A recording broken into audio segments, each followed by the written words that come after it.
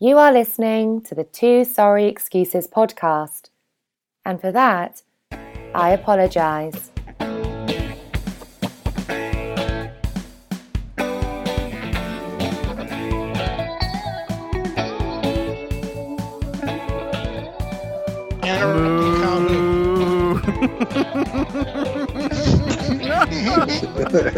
Hello, and thanks for downloading the Two Sorry Excuses podcast, recording live via the internet. I'm your old pal Sanders. I'm your good buddy Liv. And if you are with very special guest Brian Peters, aka BP. Hello. And if you are keeping score, let Brian say it. Do you know what comes next, Bri? And if you're keeping score, right? Yep. And if you're keeping score at home, this is episode 153. The 43. What is it? 43. 43. 143. The Googler edition. I love it. Search engine optimization.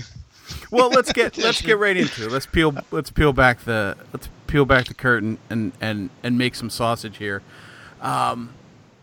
Liv has informed me, Bri, that it makes bad podcasting when I Google. Brian informed me that it makes bad podcasts. I just informed you what Brian believes. Here's the thing. Obviously, first of all, thank you for having me on again. I'm honored to be on for the second time on this podcast. I listen to you guys religiously now, and it's an honor to be on. So thank you. Okay. The Googling I've noticed recently, and it's just because it's become real obvious, you know. Now it's okay, Sanders, when you go off and Google, you know, you're silent and you can like almost hear you clicking away, but you can't. And then Liv's kind of just waiting for you to say something, and you're like, and some dead air, and then he comes back and lets everybody know that you're Googling something, or you come back and let the listener know. You're like, yeah, I'm just trying to find what street I'm supposed to be looking for here. And it's like some obscure street that has nothing to do with the story. I mean, it's in the area, but it really has no relevance to whatever the hell you guys are talking about. Now, wait till it gets in the waffle maker brands. Oh, man. The real problem is when both you guys start Googling, you know, like the Academy Award special, and you're both like trying to figure out who won the Academy Award in 1974, and you're both Googling, and there's dead air for way too long. So I just, I voiced my opinion as a loyal listener. No, and I can appreciate that. You just got to work on that a little bit. I can appreciate that because, one, like we were talking about back in the green room before the show, and we're sitting back and having a couple cocktails. You brought up a very good point that the Googling itself is not an issue, but to be a little more professional about it, to bring the show content to the next level, I've got to be able to kind of multitask, right, and talk over my searching. But here's the rub, is that I do it on purpose to lend a little charm, a little what's the word I'm looking for? Design chaos. Yeah, it's endearing.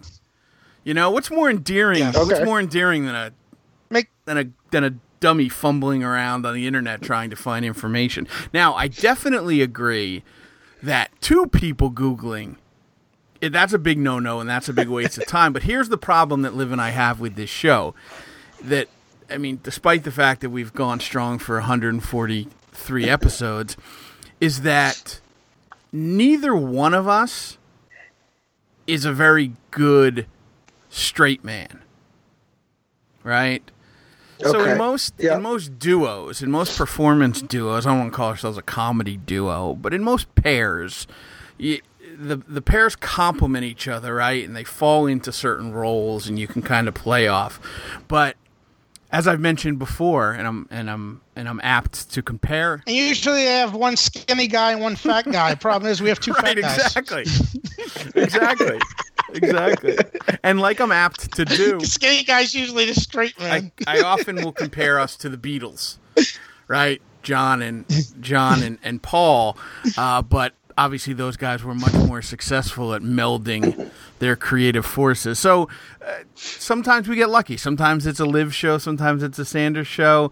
And then one of us carries it, and I think those are pretty good shows. And then there's other times where neither of us have it, and those aren't necessarily bad shows, but maybe they're not great shows. But then there's the shows when we both think we have it. When we're like Dean Martin and Jerry Lewis trying to piss all over each other's shoes. It's like you watch The Simpsons. You know, you're happy if you get a Homer show. You're happy if you get a Bart show.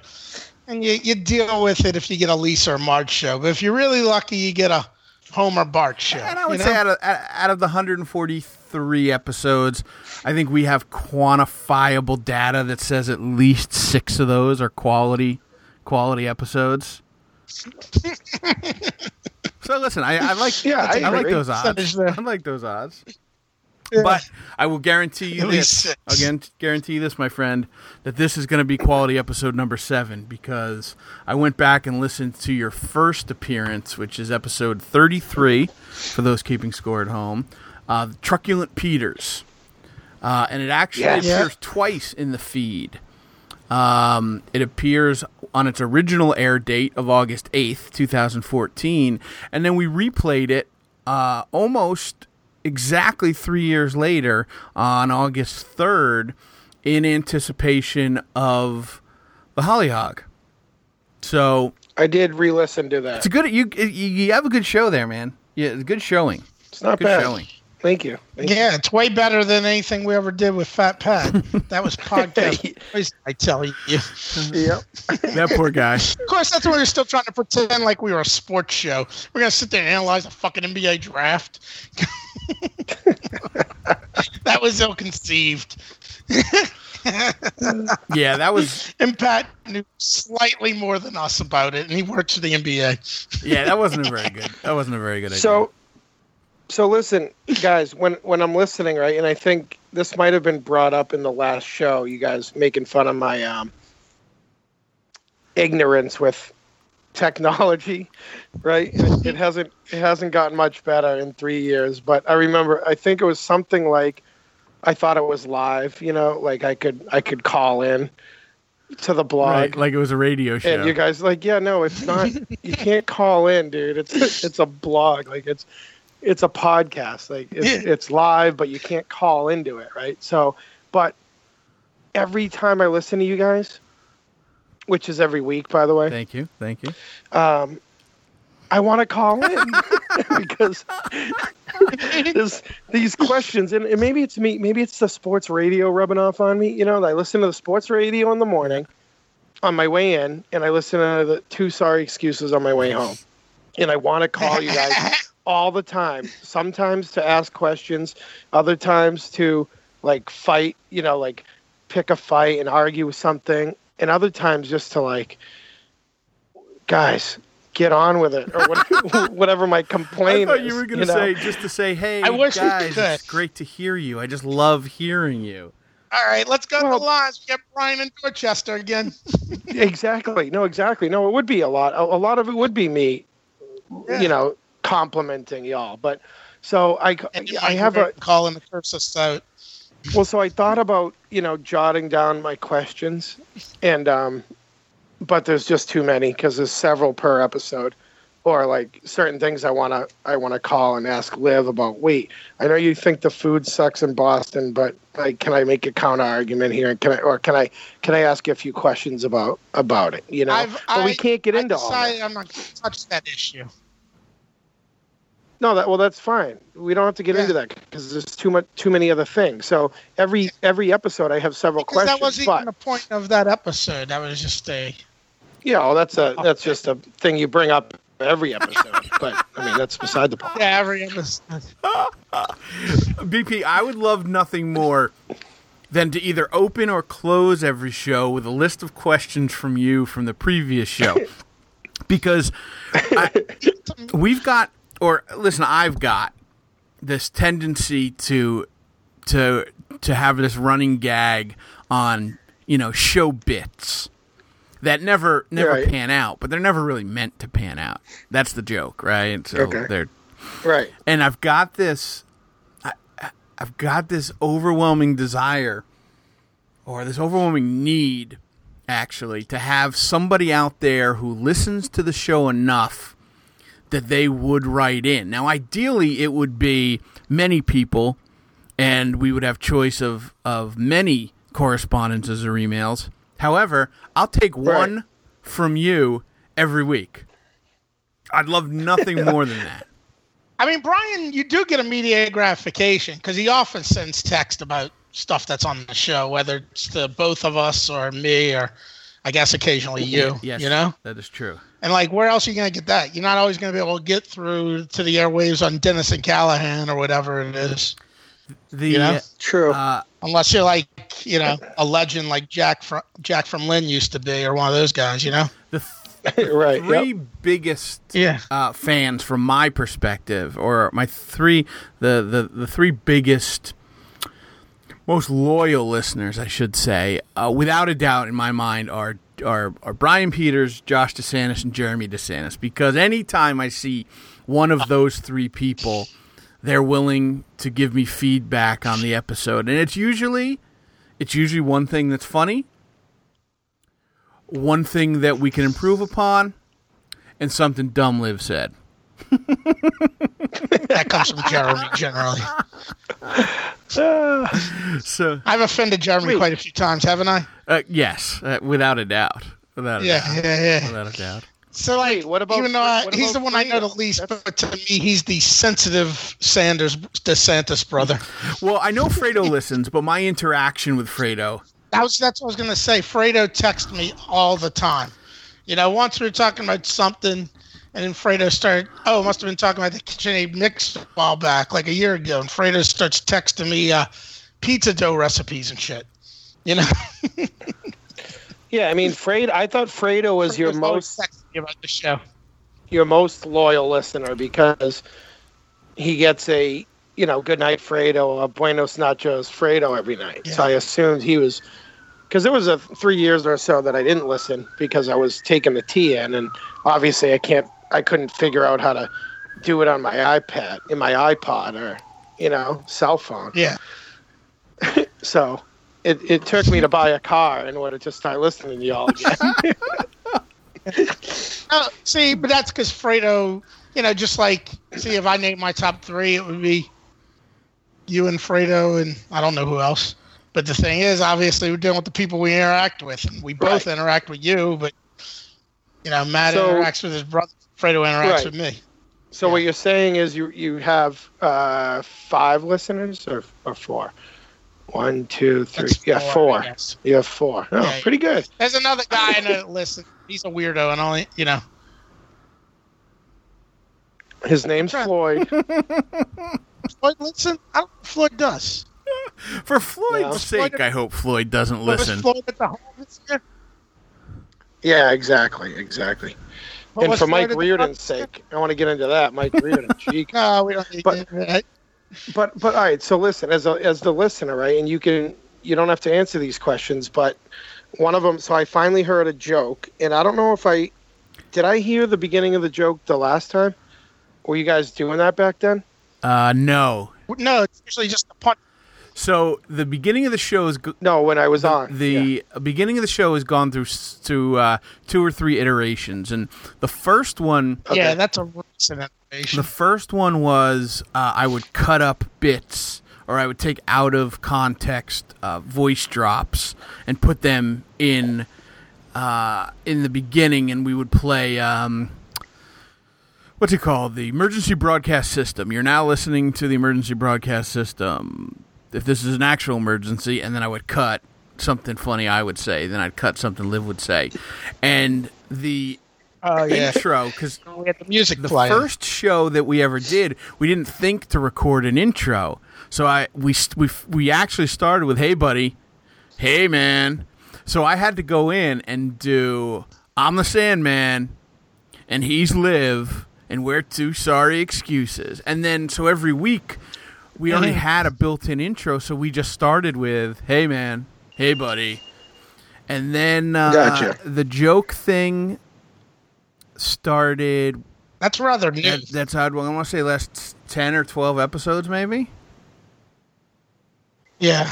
In the grand scheme of things, that's a very recent addition. Okay, so my question is why? I love it. I love it that you don't hear the beginning. But why? Why? What's the method to your madness on So that? this in between that, the original opening and this current opening, we would just start recording and talking about shit, very similar to how we started this episode, right? We just kind of got into talking and then had to say, whoa, okay, all right, hold on, let's save that for the show, and let's start the intro.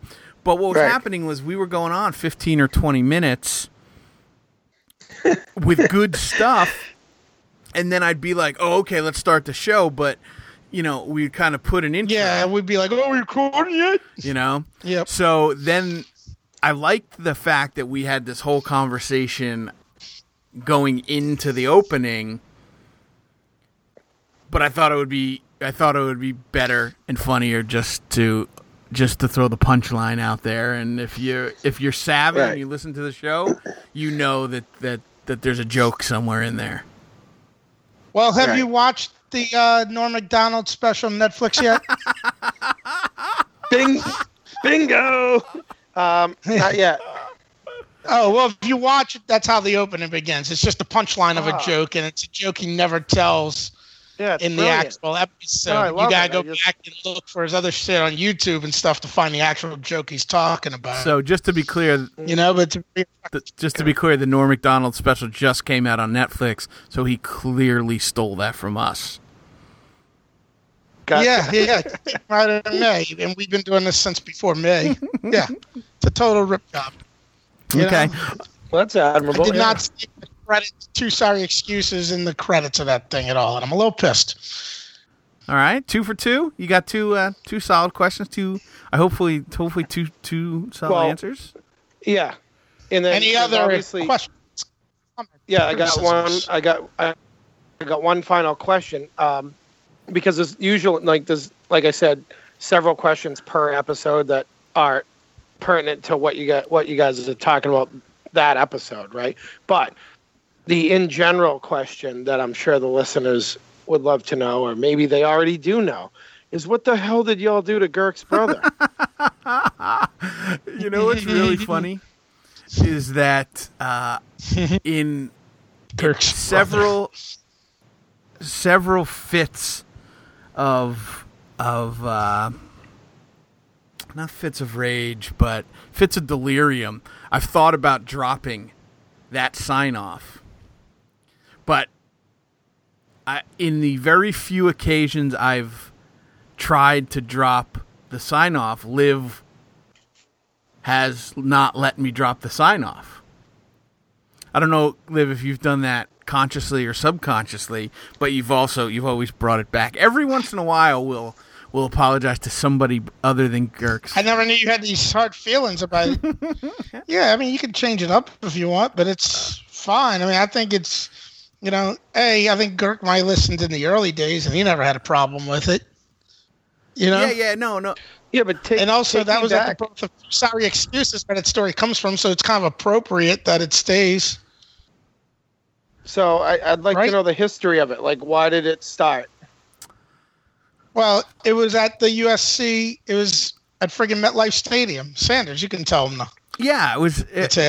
And you know what? That I've often wrestled with whether that story should be told or not. Oh, or is it this is or good. Is it just an Easter egg that should just live on? I don't know.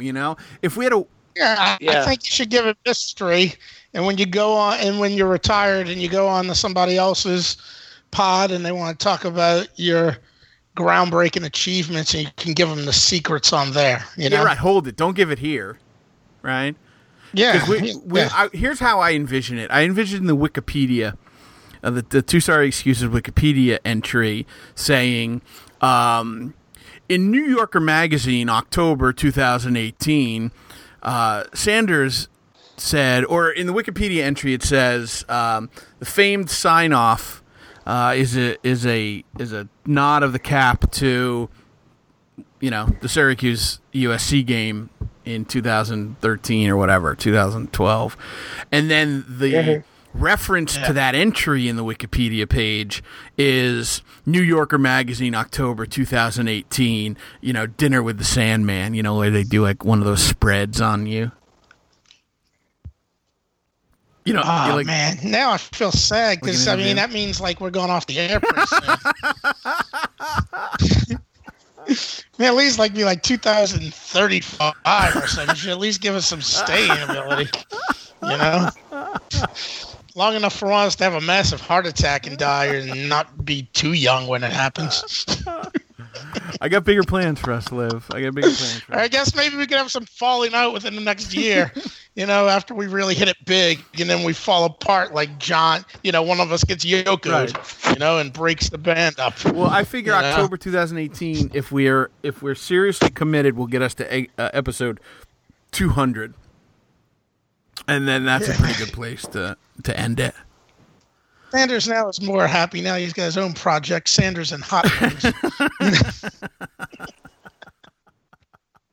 Wait, is that a radio show by you guys? Because that's a radio show here. That's a radio show in New Jersey. What, Hot Wings? It's something, let's see. Oh, that was just my Paul McCartney and Wings playoff, Sanders and Hot Wings. It's the radio show is called Free Beer and Hot Wings. That's great. I know you like Hot Wings, and it's perfect, I like it. Yeah, but I'm John. I'm John. John. Oh, that's fine. I prefer you to be the one that gets yokoed. Especially since Paul's the one who's still alive. So, I guess the consensus is dry that we... Yeah, but who's Ben Cook? Ben Cook is definitely Brian Wilson. Yep. The crazy hermetic musical genius who wrote songs about the beach. So sorry I didn't answer your Girk question. Yeah, well, hopefully Ben's listening. Wait, can you hear me? I switched the speaker. Can you guys hear me? Yeah. Okay. I hear you. Now this question. I don't want to know the Girk thing. It's I love that I didn't know it, and it's like mysterious now, and I think some things should be left unknown. All right, very good. All right, there you go. Very good. And that's the definitive answer on the Girk thing. All right. So, is there any truth to the rumor? Earpiece back that on. Carla entered guy's the room. First question he asked you. Guy was like, Liv? I heard you make a killer limoncello, Sandman. Oh man! The good news is I've got six budding lemons on my lemon tree. Oh, nice. So Harvest hopefully will be soon, right? I'm hoping October, November. Yeah. I should be able. How to many harvest lemons that. does it take? So last year I made 3 bottles with 10 lemons.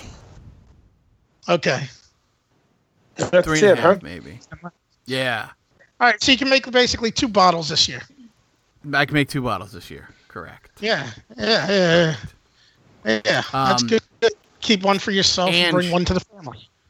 Well, here's the rub: is Ange is a 50% owner of the lemon tree. Oh yeah. She's a so she gets 50% of the crop. She gets 50% of the yield. So I'm hoping I can get 2 bottles out of it, and she can have one. I can have one. Where are my 3 fucking lemons worth of limoncello? I'm pretty sure Roscoe got 75% of the yield last time. Yes, he did. Yes, he did. And we could do a whole conservative estimate, I believe, episode on Roscoe. Yeah. Yes. The guy give you any updates on Roscoe? I've got no update. He didn't move in with Ben, did he?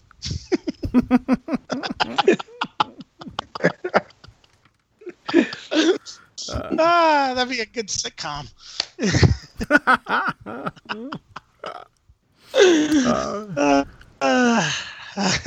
All right, what else we got going on?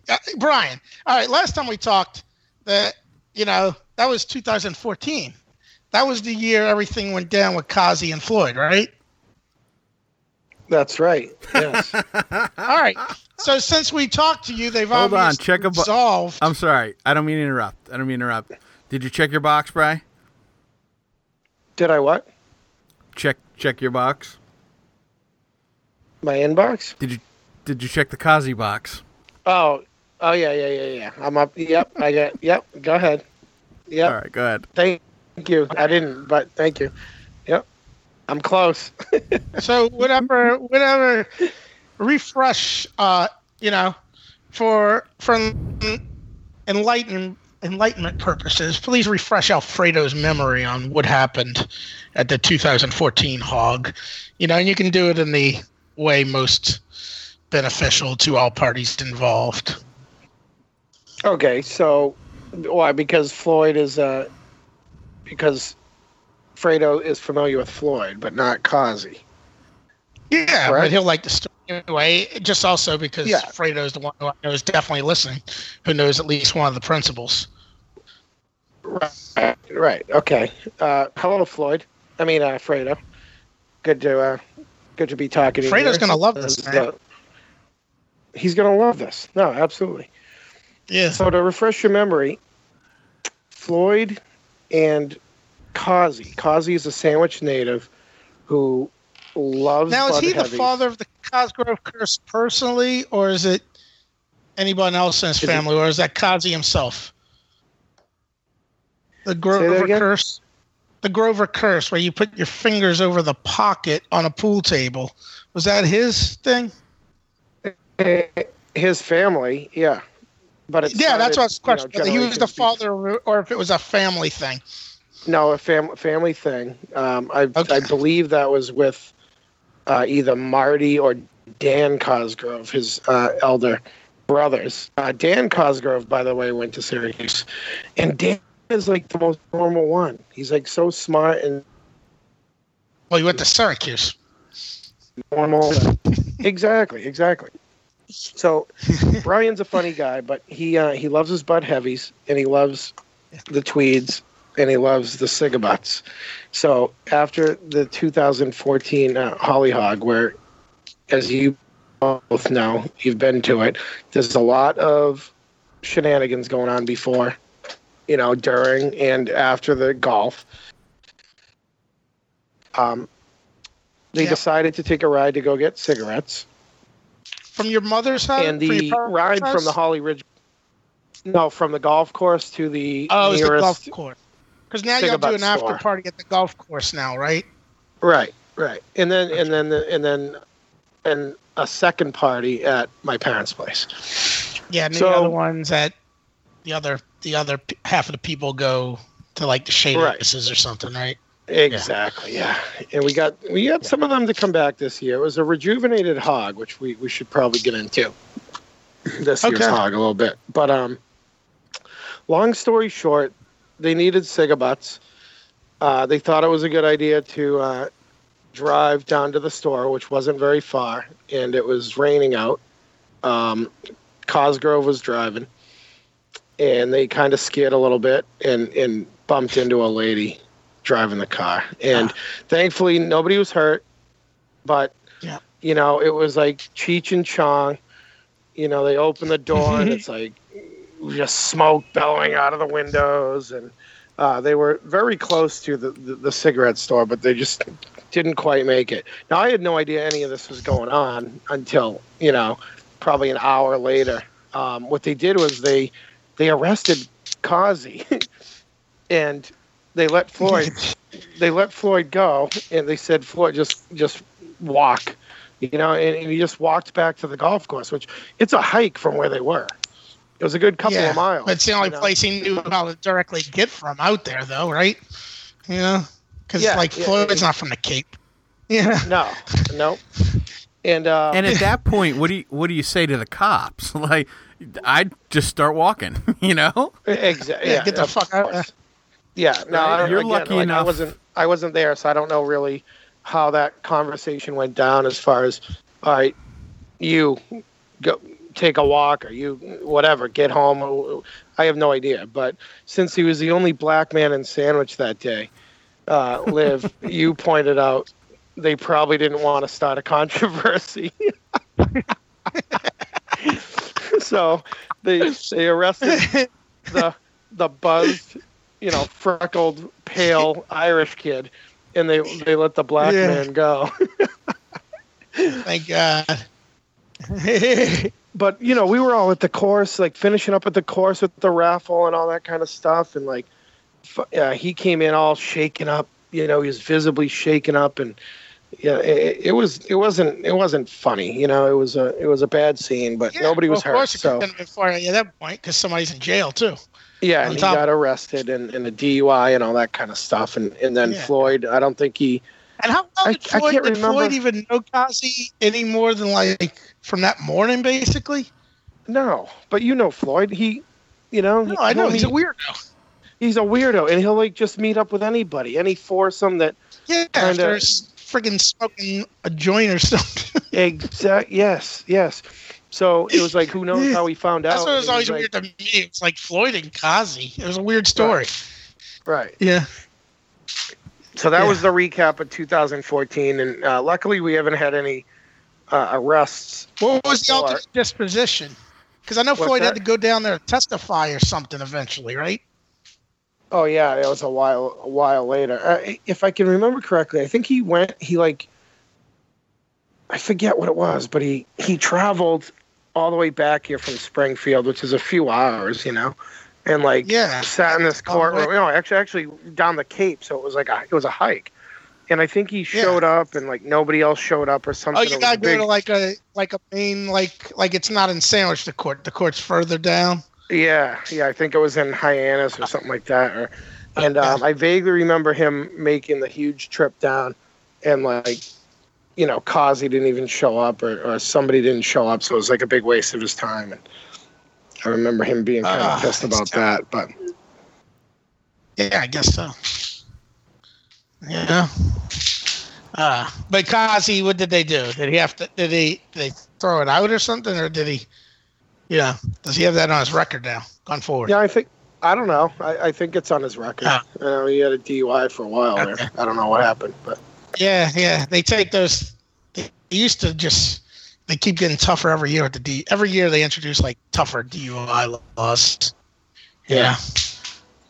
They definitely don't want to get something nothing like that has happened since. Nothing nearly as exciting or scandalous has happened since 2014. No, and I'm pretty sure he has his license, so I don't know how long, or maybe it was a probationary thing or whatever, but he's also, has a common law marriage with RJ, who you guys might know. RJ is the big fella.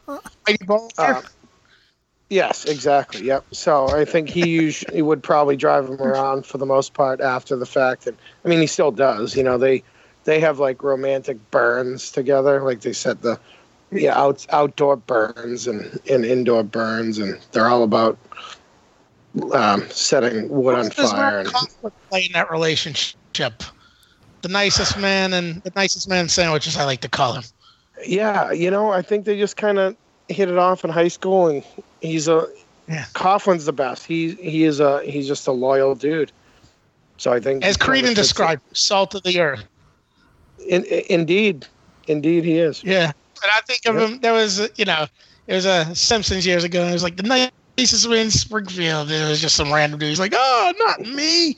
But that's what Coughlin reminds me of, because every time I talk to that kid, he's always got a grin the grin. Yeah. An ear-to-ear grin. You know? Like, you know, he'd have that look. He is. If you tell him about 9/11, and he'd be happy. You know? It's like, man, nothing brings this motherfucker down. And I know he's always for RJ. Every time I've ever been up, you know, the years that I've been to the Hog, you know, that guy was like always at RJ's wing too. That's why I was wondering what his relationship was. You know, if common law marriage was between Cousins and RJ, he must have been like their foster child or something. He was their best man at the wedding. Yep. Yeah, Ward, like Bruce Wayne's Ward, Robin. You know? Right. All right, so what happened this year? Tell us about the. Well, you can probably tell a little bit about the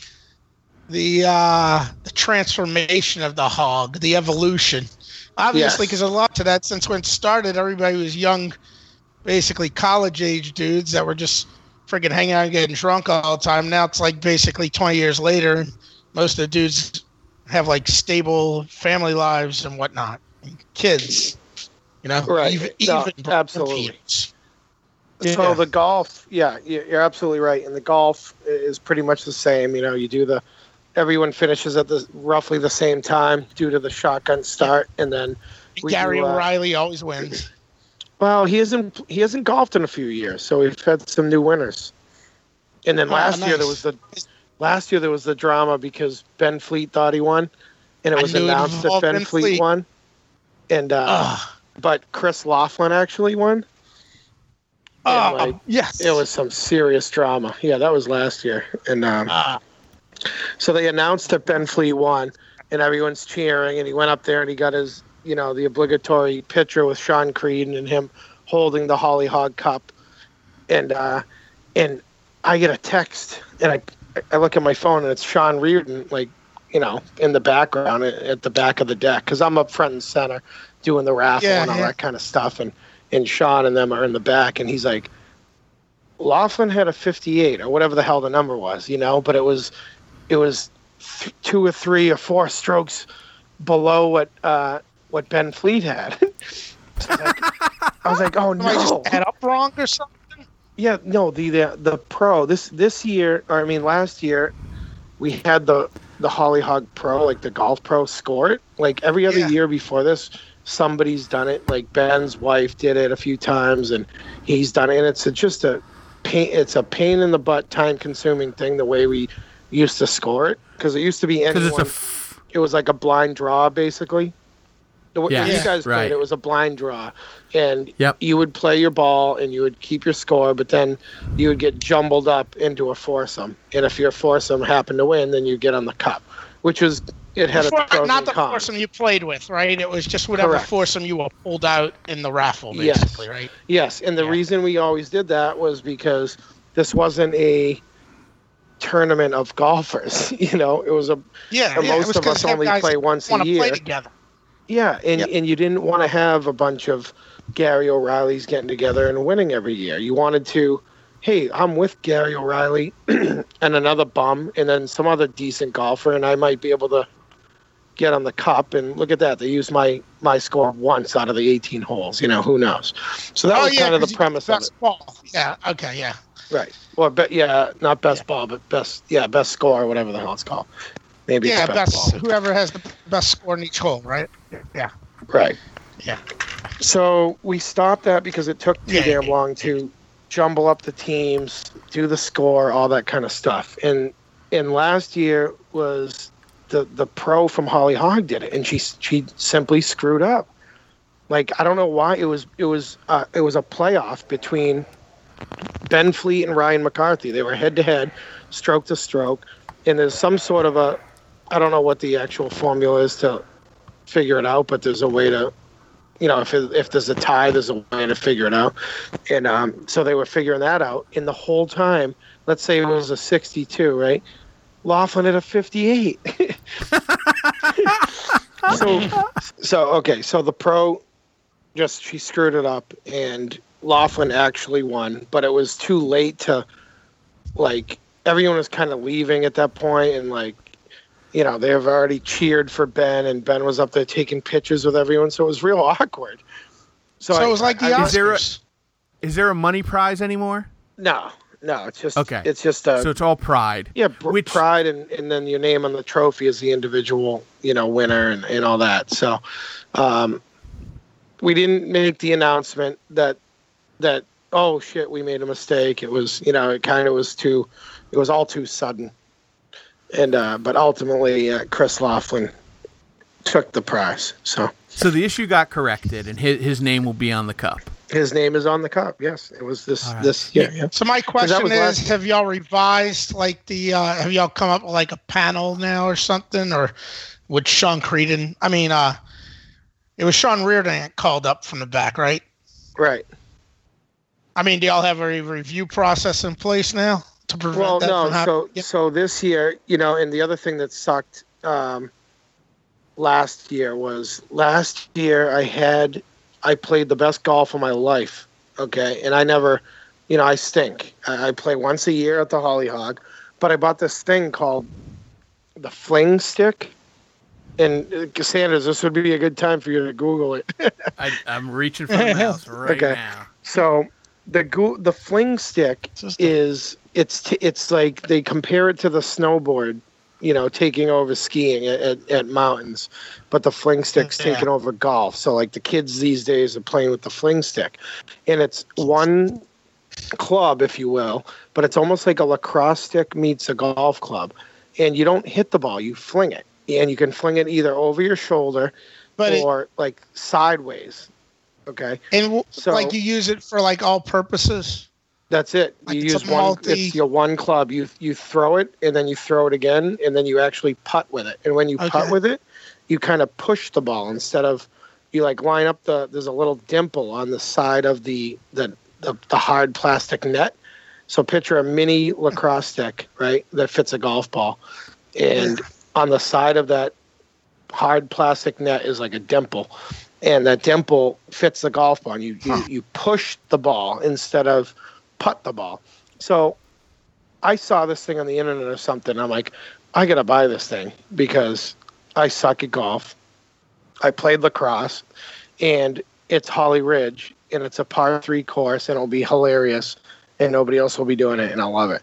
So I brought the Fling Stick. I actually went one time to the driving range and practiced, and it was way harder than it looks, man. I couldn't chuck that thing more than like 100 yards, and like, so it was perfect for the par 3 because it goes straight up the middle. You know, you're not hitting this thing into the woods, but sometimes you throw it into the ground a little bit more than you want to get some loft onto it and whatever. But here's the thing. I started with the Fling Stick, and then I'm like, all right, well, I'm going to hit a ball. And I hit a ball so well that I kept like using the clubs instead of the Fling Stick because I was having the game of my life with the clubs. I did. This is amazing. Although I did birdie a hole. Okay, I've never birdied a hole at Holly Ridge, which is a 2 then, right? A 2, yeah, because every hole is a 3, right? And I've parred a few, but it's very rare. And I birdied a hole with the Fling Stick, and I used it the whole time. Like I chucked that thing, and it was like super close to the hole, and then I pushed it in for birdie. So I did birdie a hole with the Fling Stick, but it was the clubs that were getting me along, and I was kind of, you know, taking 90% of the course. I was using the clubs because I was having the game of my life. And at the end, again, this was last year, the scores, I didn't even know my score because you turn in your scorecard at the end. And then I was busy doing raffle stuff and everything else. And like, I had no idea what I scored. The game of my life. And like, usually like in the old days, we used to post, you know, that like giant, why don't you know what you scored? Scorecard. I never added it up at the end because it was like you just hand it in. You know, you hand in your scorecard, and then so this year, you know, I made sure to take a picture of it and write down my score and all that kind of stuff in case. Because what we used to do is back in the day, we used to post a giant like scorecard with all the random foursomes on there with their scores, and you could see exactly what everybody shot. which was kind of fun because Yep. you could see yourself, and then you could be like, "Oh, Liv, what did you do?" And like, "Hey, look at this! You got a par in this hole," you know? And you're like, "Yeah, that's when I hit it, and it hit off a tree, and it ricocheted into the green, and I couldn't believe it," you know? So anyway, the scoring, it's way faster, but there's pros and cons, like, for it and against it, you know? So Couple things on the old fling stick here, buddy. There are fling stick friendly courses in Quincy. Oh, nice. Braintree, Hingham, and 2 on the Cape. Nice. 3 on the Cape. What are the Falmouth, 3 on the Cape? Okay. Sandwich. Hollyhog is a fling friendly golf course. It is? And Yarmouth. Nice. Because I was worried Yarmouth about, Port. like, I kind of hid the fling stick last year because I thought, like, Yeah. you know, some golf, like, what do you call it? Like, Ben Fleet Purist. is a type of guy. Yeah, purist, yeah. Ben Fleet would hate the fling stick. You know, he's like, it's disrespectful. And so I kind of hid the fling stick. Yeah. I think that's why when I first hit the ball, you know, I didn't use the fling stick. I'm like, all right, well, I'm going to hit the ball with a club. And I, like, hit it straight and far. I was like, wait, what the hell was that? No way, man. This makes so much sense, right? Now, you don't, like, if you were going to play with Ben, right, you wouldn't bring your fling stick to go play with Ben. He's a good golfer, right? Well, you can't. Yeah, he wouldn't let it. He wouldn't allow it probably. And it wouldn't work unless I get better. It wouldn't work on, like, a real course. It's got to be a par 3 because I can't throw it that far. You know what I mean? That makes sense. Yeah. So you actually, you toss it like it's a lacrosse ball? Is that what Yeah, you're like saying? over your shoulder, you chuck the Yeah. fucking thing. Yeah. Yeah, that sounds like a different sport, man. It's completely Yeah. different. I mean, It's it's completely different. And then when you get the short game, you still throw it, but obviously you don't throw it as hard as you can. You got to, like, kind of loft it in there. You know, you loft it onto the green. Seems like So something that, like, Adam Zucker would be into. Who?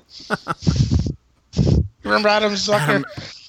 Oh, Him and, like, Pete, they were into, like, frisbee golf and all that shit. They were big frisbee golf enthusiasts. yeah. Seems like something this like makes those sense. guys are into that. What's that? this makes sense because you're introducing essentially what's a new sport to Oh, that's an interesting thing, man. I'm looking at to it a here. golf course. Yeah, right? I mean, 'Cause yeah, typically- that pisses a lot of people off. Only golfers. No. You're looking at it the wrong way. 4 guys go out and say, "Hey, we're here to play fling stick." You're not performing some type of subterfuge. They're letting you go on and play, and they're getting the business of 4 guys who aren't golfers, but they want to play some type of competitive game out there in the sun with a couple cases of beer or whatever. I get your point. You're clearly underestimating the haughtiness of golfers, Right. which is why there can't be too many friggin', those courses that you're talking about, the other ones, do you know whether those are par 3s too? Let's see. Because they're probably smaller courses, I bet, huh? Cumaquid, Falmouth Country Club. Yeah, I don't think that's a par 3, but I know that it's not only for par 3s because when you get good at it, you can really You check fling out that. 200 yards. Yeah, I'm just questioning whether, like, if you went to, like, a serious country club, because there's always assholes. Like, No, just go no out and doubt. listen to golfers. It's like I could see, like, the attitude. I don't know. Maybe if your business is down because was that the bathroom? What's that? It was the bathroom. Yes, it Oh, yeah. was the toilet. You heard that? Yeah. Nice. It's like fucking All in the Family, man. Wait, but Liv, think about it. When, let's say 4 bad golfers go out to golf, as long as they're not fucking around with the game of the people ahead of you or next to you, you don't know what quality of golf they're playing. I'm just saying the type of people that are on golf courses because they take their sport so seriously.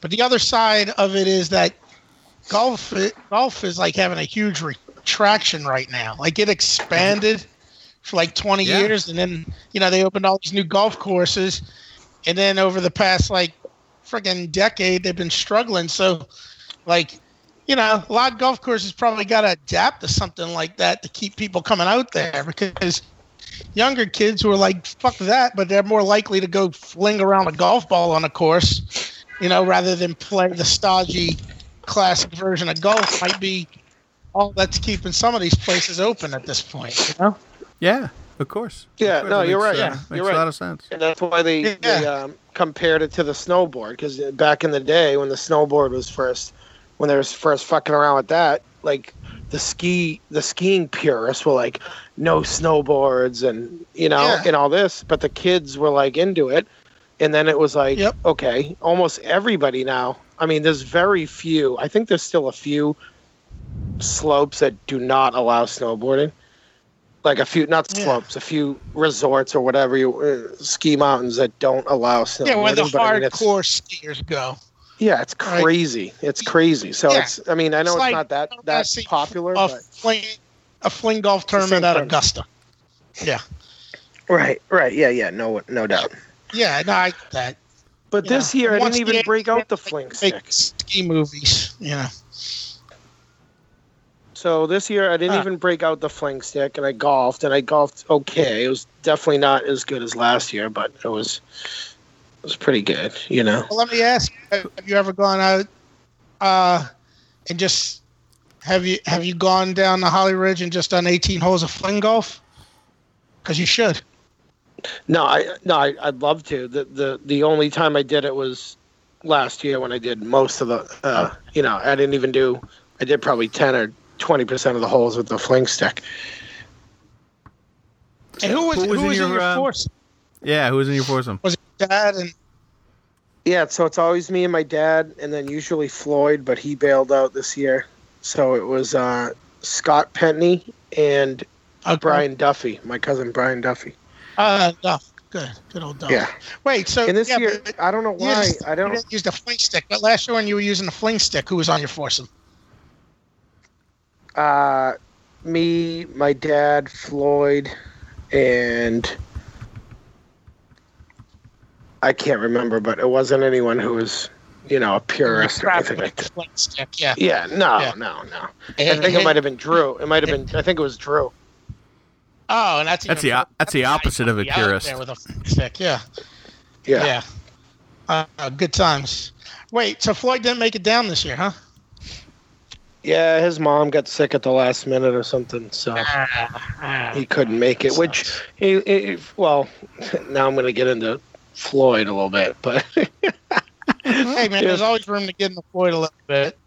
Well, look, I love that Floyd comes every year to this thing and supports it, but it's almost like I'd rather Floyd come visit me on a different weekend, because it's a very hectic weekend, and it's Sean Creedon's home from California, and Ben's home from California, and Eric's home from Colorado, and I don't see those guys except once a year. And Floyd lives 2 hours away. Right. And I want to see those guys, and there's a lot of work that goes into it, and there's all that stuff, so I'd rather him come up on a different weekend, but I can't tell him that, because I really love that he supports it, and he seems to look forward to it every year. And yeah, you can't make it sound like you don't want him to come there. Right. So, yeah. So I was kind of relieved when he said he wasn't making it. I was sort of relieved, but sort of like, that's too bad, because I always like seeing him, and he's, he loves to come, and he always comes to the party afterwards and the next morning and everything else. And he makes a nice weekend out of it with Yvette. But I'm sure Floyd realizes it is for what it is. He's not going to be able to have an audience with you for like 2 straight hours alone. True. No, he's. I mean, that's what the hog kind of is. You kind of talk to everybody. You don't get to hang out with every. It's like any big event like that. Right. No doubt. Yep. No doubt about it. Yeah. Yeah, I'm sure Floyd realizes that. Comes with Yvette. He comes down with his wife, right? Like they get a place and everything. Yeah. So he makes a nice weekend out of it. Yeah. That's cool. Who are the other usual suspects in town? Yeah, most of them. Yeah, Cuddy was down this time with. He's not a salmon suspect, pants, but he had his salmon pants on, and he brought. Oh, get this! Here's a good story. So Cuddy brought his son to play. Jack, I think. He's the old. Yeah, Jack's the older one. Yeah, but he's still way too young to be playing in the Hog. So he was the youngest Hogger, which was a feather in his cap. And it was all good. You know, they made the pace of play quick enough to pick up balls or whatever. It was Reardon, Cuddy, and Jack Cuddy. And I think Drew played with them too, so it was a fivesome. But Jack Cuddy. But Jack Cuddy took a dump in the woods. Oh my God. That kind of goes with the Cuddy legacy, though, right? I mean, that goes with not only does your hand and throwing out a window. Not only does it go with the Cuddy legacy, the last hog I was at. Not only does that go with the Cuddy legacy, the last hog I was at, one of Cuddy's kids took a dump on the patio.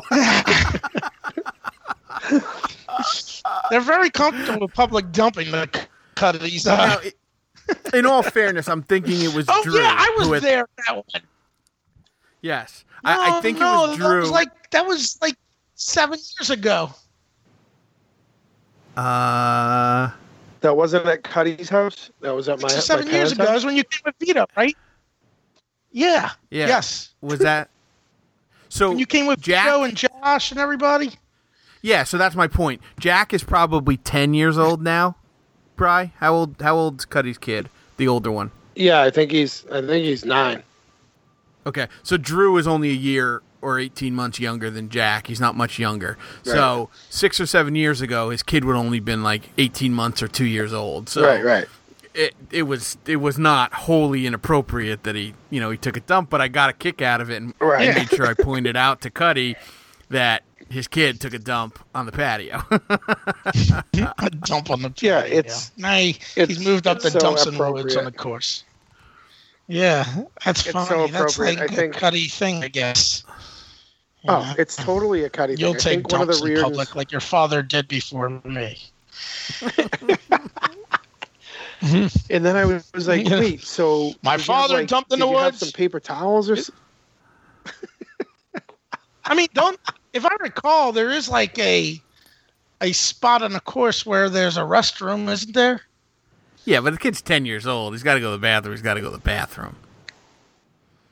Yeah, there is a spot. There's one bathroom. It's in the middle of the course on a hole 9. Yeah. Plus, he's probably drinking beer. He was up late the night before. You know how the Cuddies roll. It's more like he's 10 years old and he's Cuddy's kid. Cuddy's going to tell him to take a dump where he wants. Hey, listen, the kid's just lucky that Cuddy didn't tell him to shit in his hand. Yeah. I mean, that's the other part of that story is Cuddy was like, a quarter mile from the exit for a rest stop when he shat in his hand, I'm sure.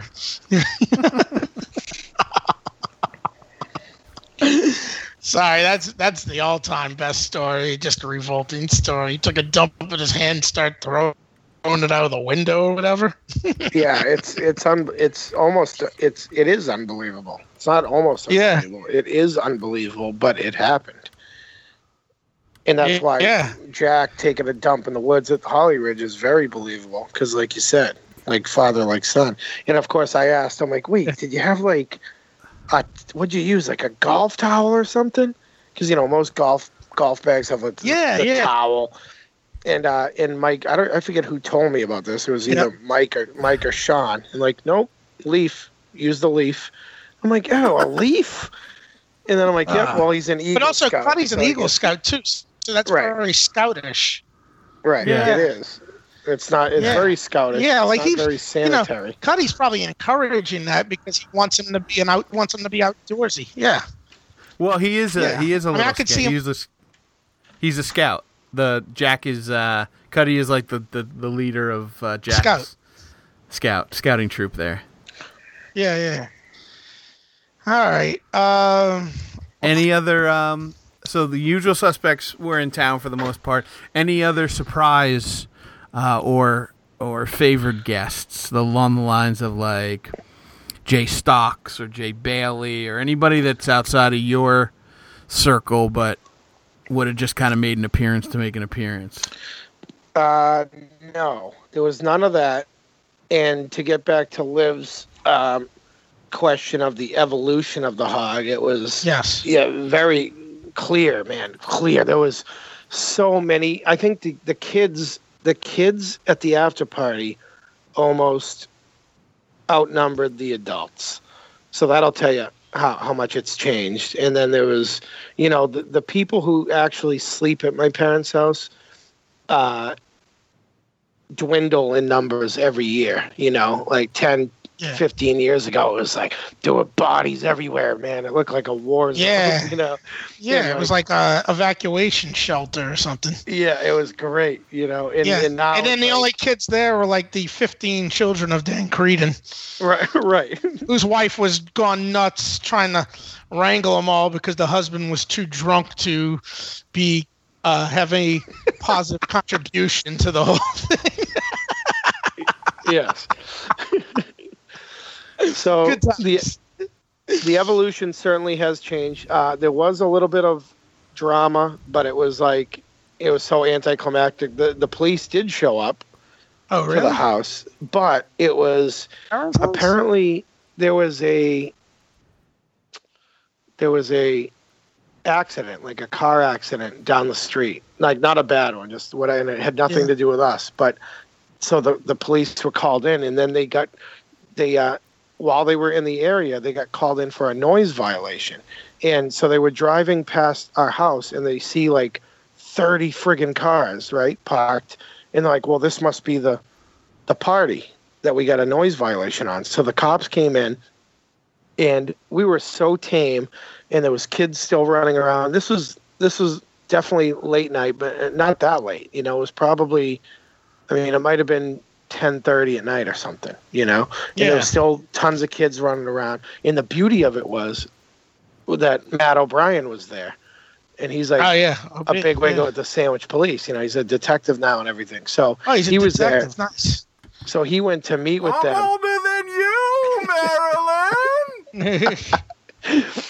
And apparently, we weren't the ones that got called. I guess there was another party because in the neighborhood. Whoever lives around you's know that party's been going on for like 20 years at this point. They're not calling you in now.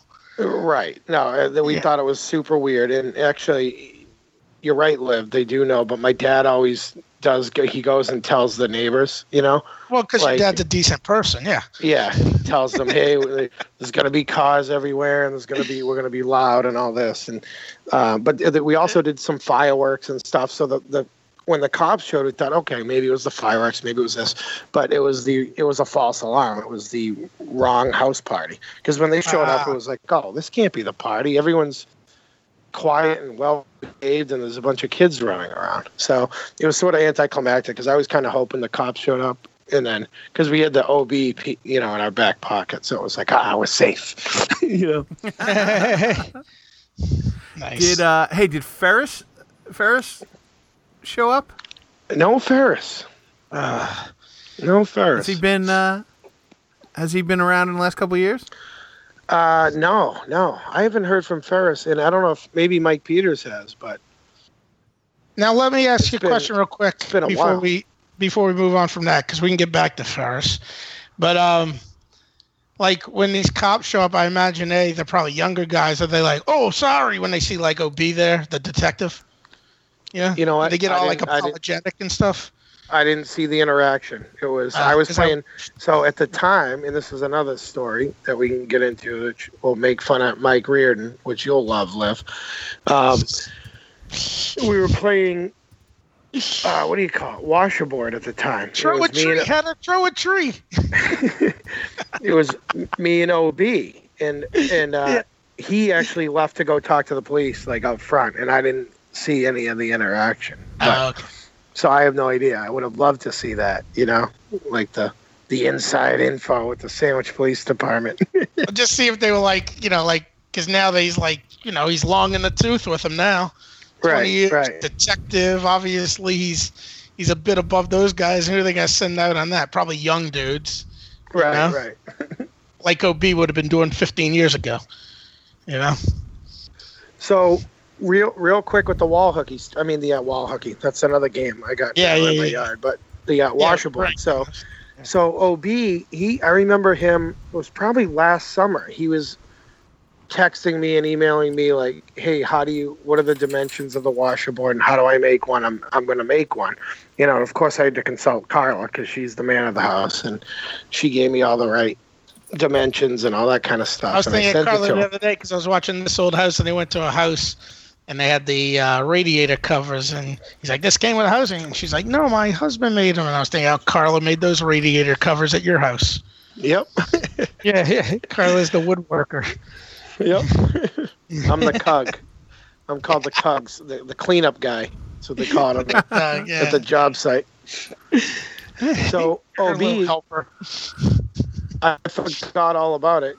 He comes over and he says something along the lines of, "Hey, let's play washers. I'll beat anybody." And I'm like, whoa, that's a bold statement because, a lot of us have them and we play or whatever. We're pretty good. And I'm like, all right, you'll be on my team. So it was me and OB versus whoever. And he was so good. And it was like, he completely carried me the whole time, but we couldn't lose. And of course, Mike Reardon was pissed because he kept losing. And I was talking shit, obviously.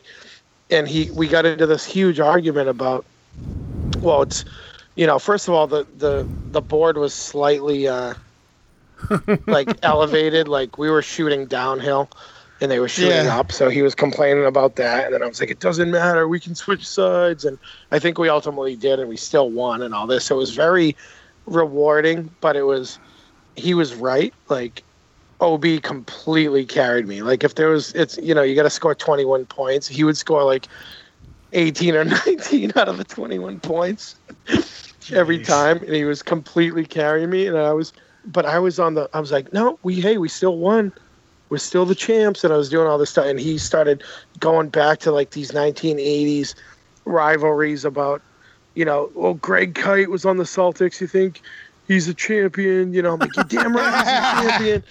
He's giving you shit about not being that good and just being along for the ride.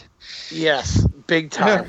And it was getting really heated, and it wouldn't stop because we kept winning and he kept losing. And then, he wasn't the next up every time. Like the winner stays, right?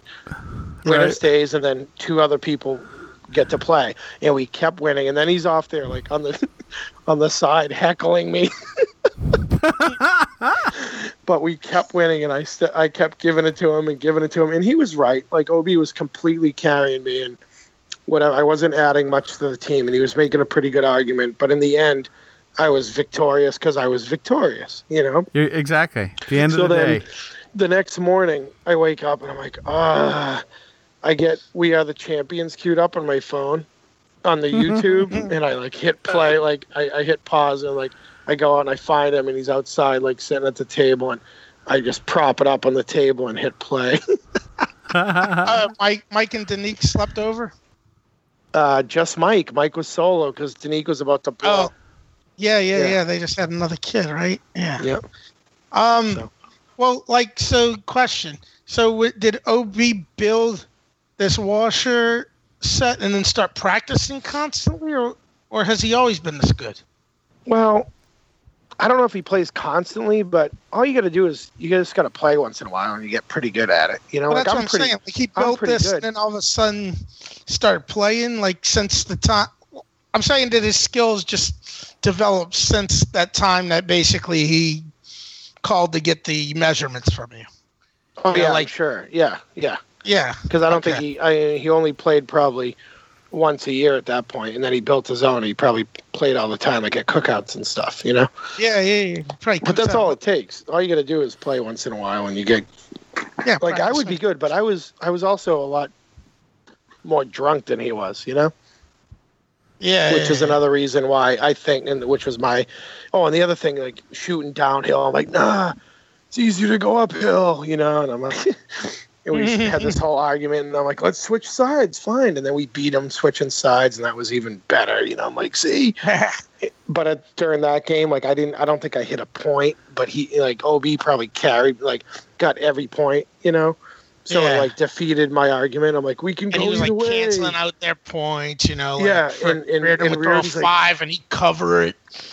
Reardon's like, you didn't prove your point. You couldn't hit one shot, And I'm like, I still won, and it's like, it was great. And he doesn't let that go. He doesn't let that go. I hope that happened like at 9:00 at night and not at like 4:00 in the afternoon, because if it happened at 4:00 in the afternoon, it's going till at least 2:00 in the morning. He's not letting you hear the end of it. No, this is right around the time when the police showed up, so it was like... and it's going to come back up next year. Oh, yeah, no doubt. Now, let me ask you this. So back to Ferris. I remember last I was there, which was years and years ago, he was moving to Chicago or had just moved to Chicago or something. Yeah. So no one knows where he is anymore? No. I don't even think he went out there. If he did, it was brief. He got married and has a kid or two. I think he has 2 kids. Did he marry that photographer? No. He got married, and he is a Liv. He was at the Hog that you were at. But that was like 2011, though, right? Wasn't it? Yeah. I mean, that's 6 years ago. He's got a couple kids, and last I had talked to him, he was a stay-at-home dad. Oh, good for him. I think his wife had his wife has a big fancy job or something. He went from the stressful job of golf pro to stay-at-home dad. Rough life that guy has. Of course, if your husband's a golf pro, you might want to make him a stay-at-home dad because, isn't it always like those country club pros end up like screwing the women at the country club? If like Law and Order stories and TV movies haven't all lied to me. I believe that's how that works. In that sentence, I don't know what I know less about right now: screwing women or country club golfers. Like I'm saying, I only know it from a typical murder plot on a Law and Order Criminal Intent or Sunday movie of the week circa 1986 or something. Tragedy at Saddle River or something like that, Of course, usually it's a tennis pro in those situations. So it sounded like it was a good low key but fun affair. Oh yeah, it was great, man. It's always. How are the Mulrennans? How are the whole brood of Mulrennans? The brood was okay, and Brian Mulrennan didn't play because he had a issue with his knee or something. And all right, I was going to ask about Brian because I remember years ago he had a heart issue too. So I was wondering if he was doing well still. Yeah, he's fine. No, actually, you know what? He did play. He just didn't stick around for the after ceremony because he had to get going to something else. But no, he was good. His mom actually had a knee replacement or hip replacement or something. But the Mulrennans were good, and they actually came to the after party, which they haven't in years, which was nice to see them and him and Mary and the two girls, which was nice. So. Well, don't they have a boy now? They do, but he wasn't with them. Grandmother or something like that. Yeah. Yeah, I mean, because he's only like a few months old at this point. Right? Yeah. I think he was born June or something, maybe. Jesus. So it was a great hog. Even with the evolution of it calming down and stuff, it was great, man. We raised tons of money again, and so. Did Carla make a pig cake? No, maybe next year. We get the 20th coming up next year, so it's going to be a big one. Yeah. We're thinking pig roast. Oh, nice. Yeah, that'd be awesome. So Carla still is real bitter about Duff Goldman. Duff Goldman is on the Food Network. He's the ace of cakes and all that crap. Oh, okay. And he went to high school with me, so okay. I reached out to him on Hog 10 to try to make a pig cake because he was like the ace of cakes, and so I emailed him. I said, hey, remember me? I played lacrosse with him and stuff. He lived down the street from me.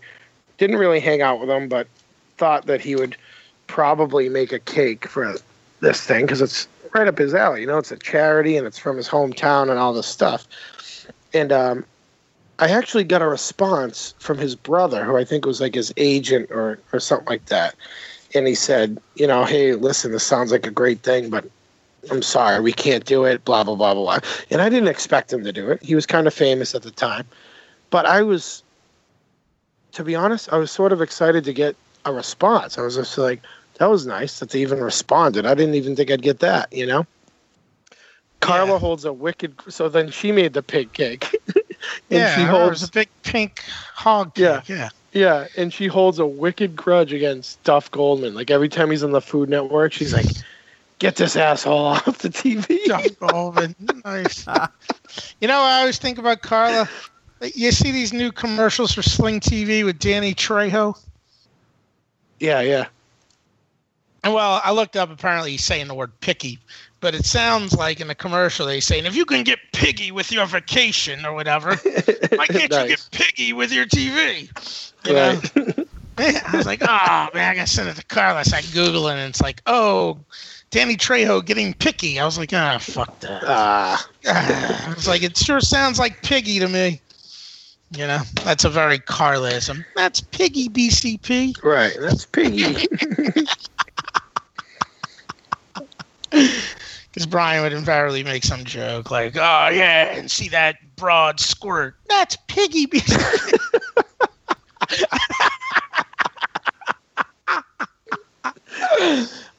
Good times. All right, man. Yeah. How do we wrap it up? All right. We wrap it up in a couple ways. Wait, can I wrap it up? You can do the wrap, but there's a couple things we want to cover. Yeah, we usually do a little. Ask me another question or something, then I want to try to do the Sanders wrap up. All right. You got it. So and then you can do it and then edit it.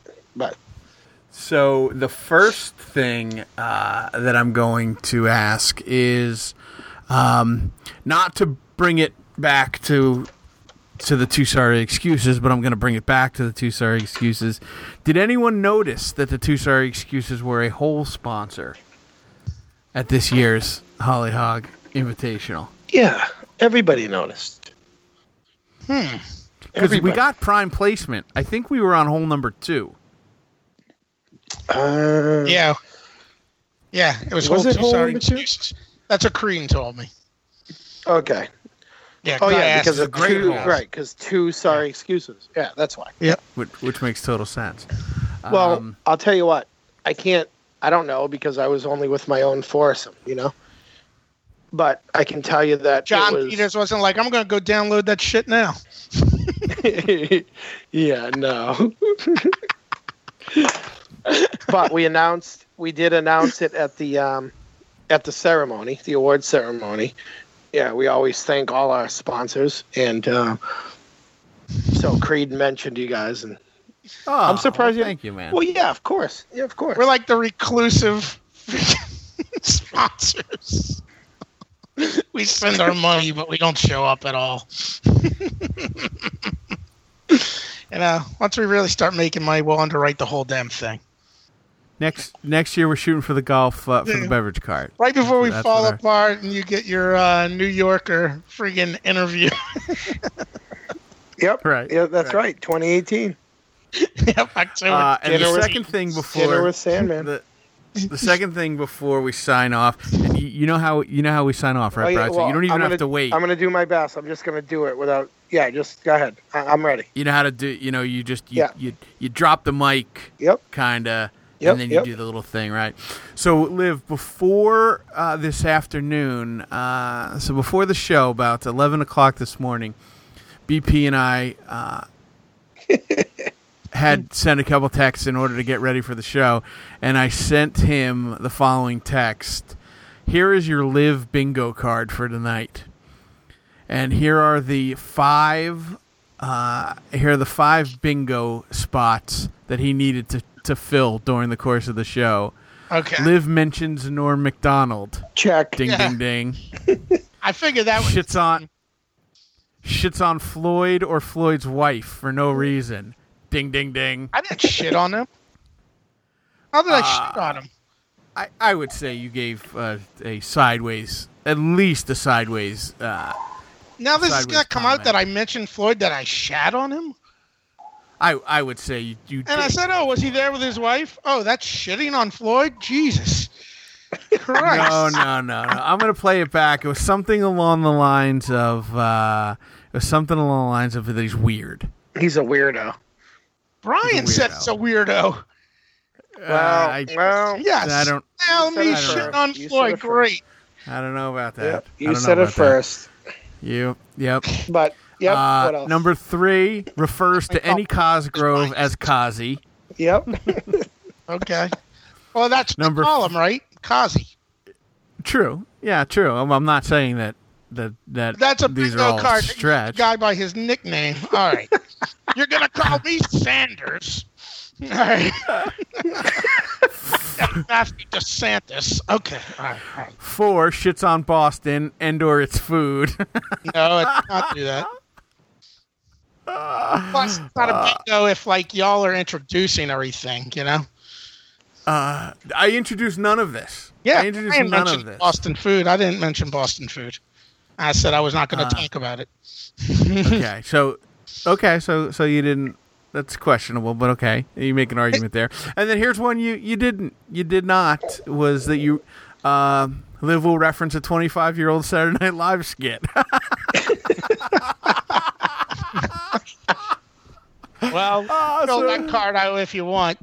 Go look for The President is Illiterate with Charlton Heston. I believe that is exactly about 25 years old. Bingo. Bingo. And on that note, I debate all of it. Oh, Liv, you're stepping on it. You're stepping on it.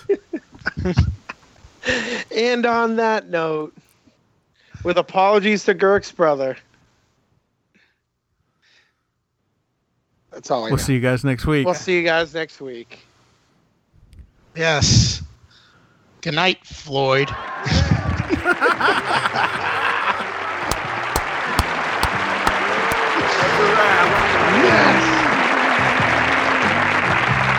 Yes.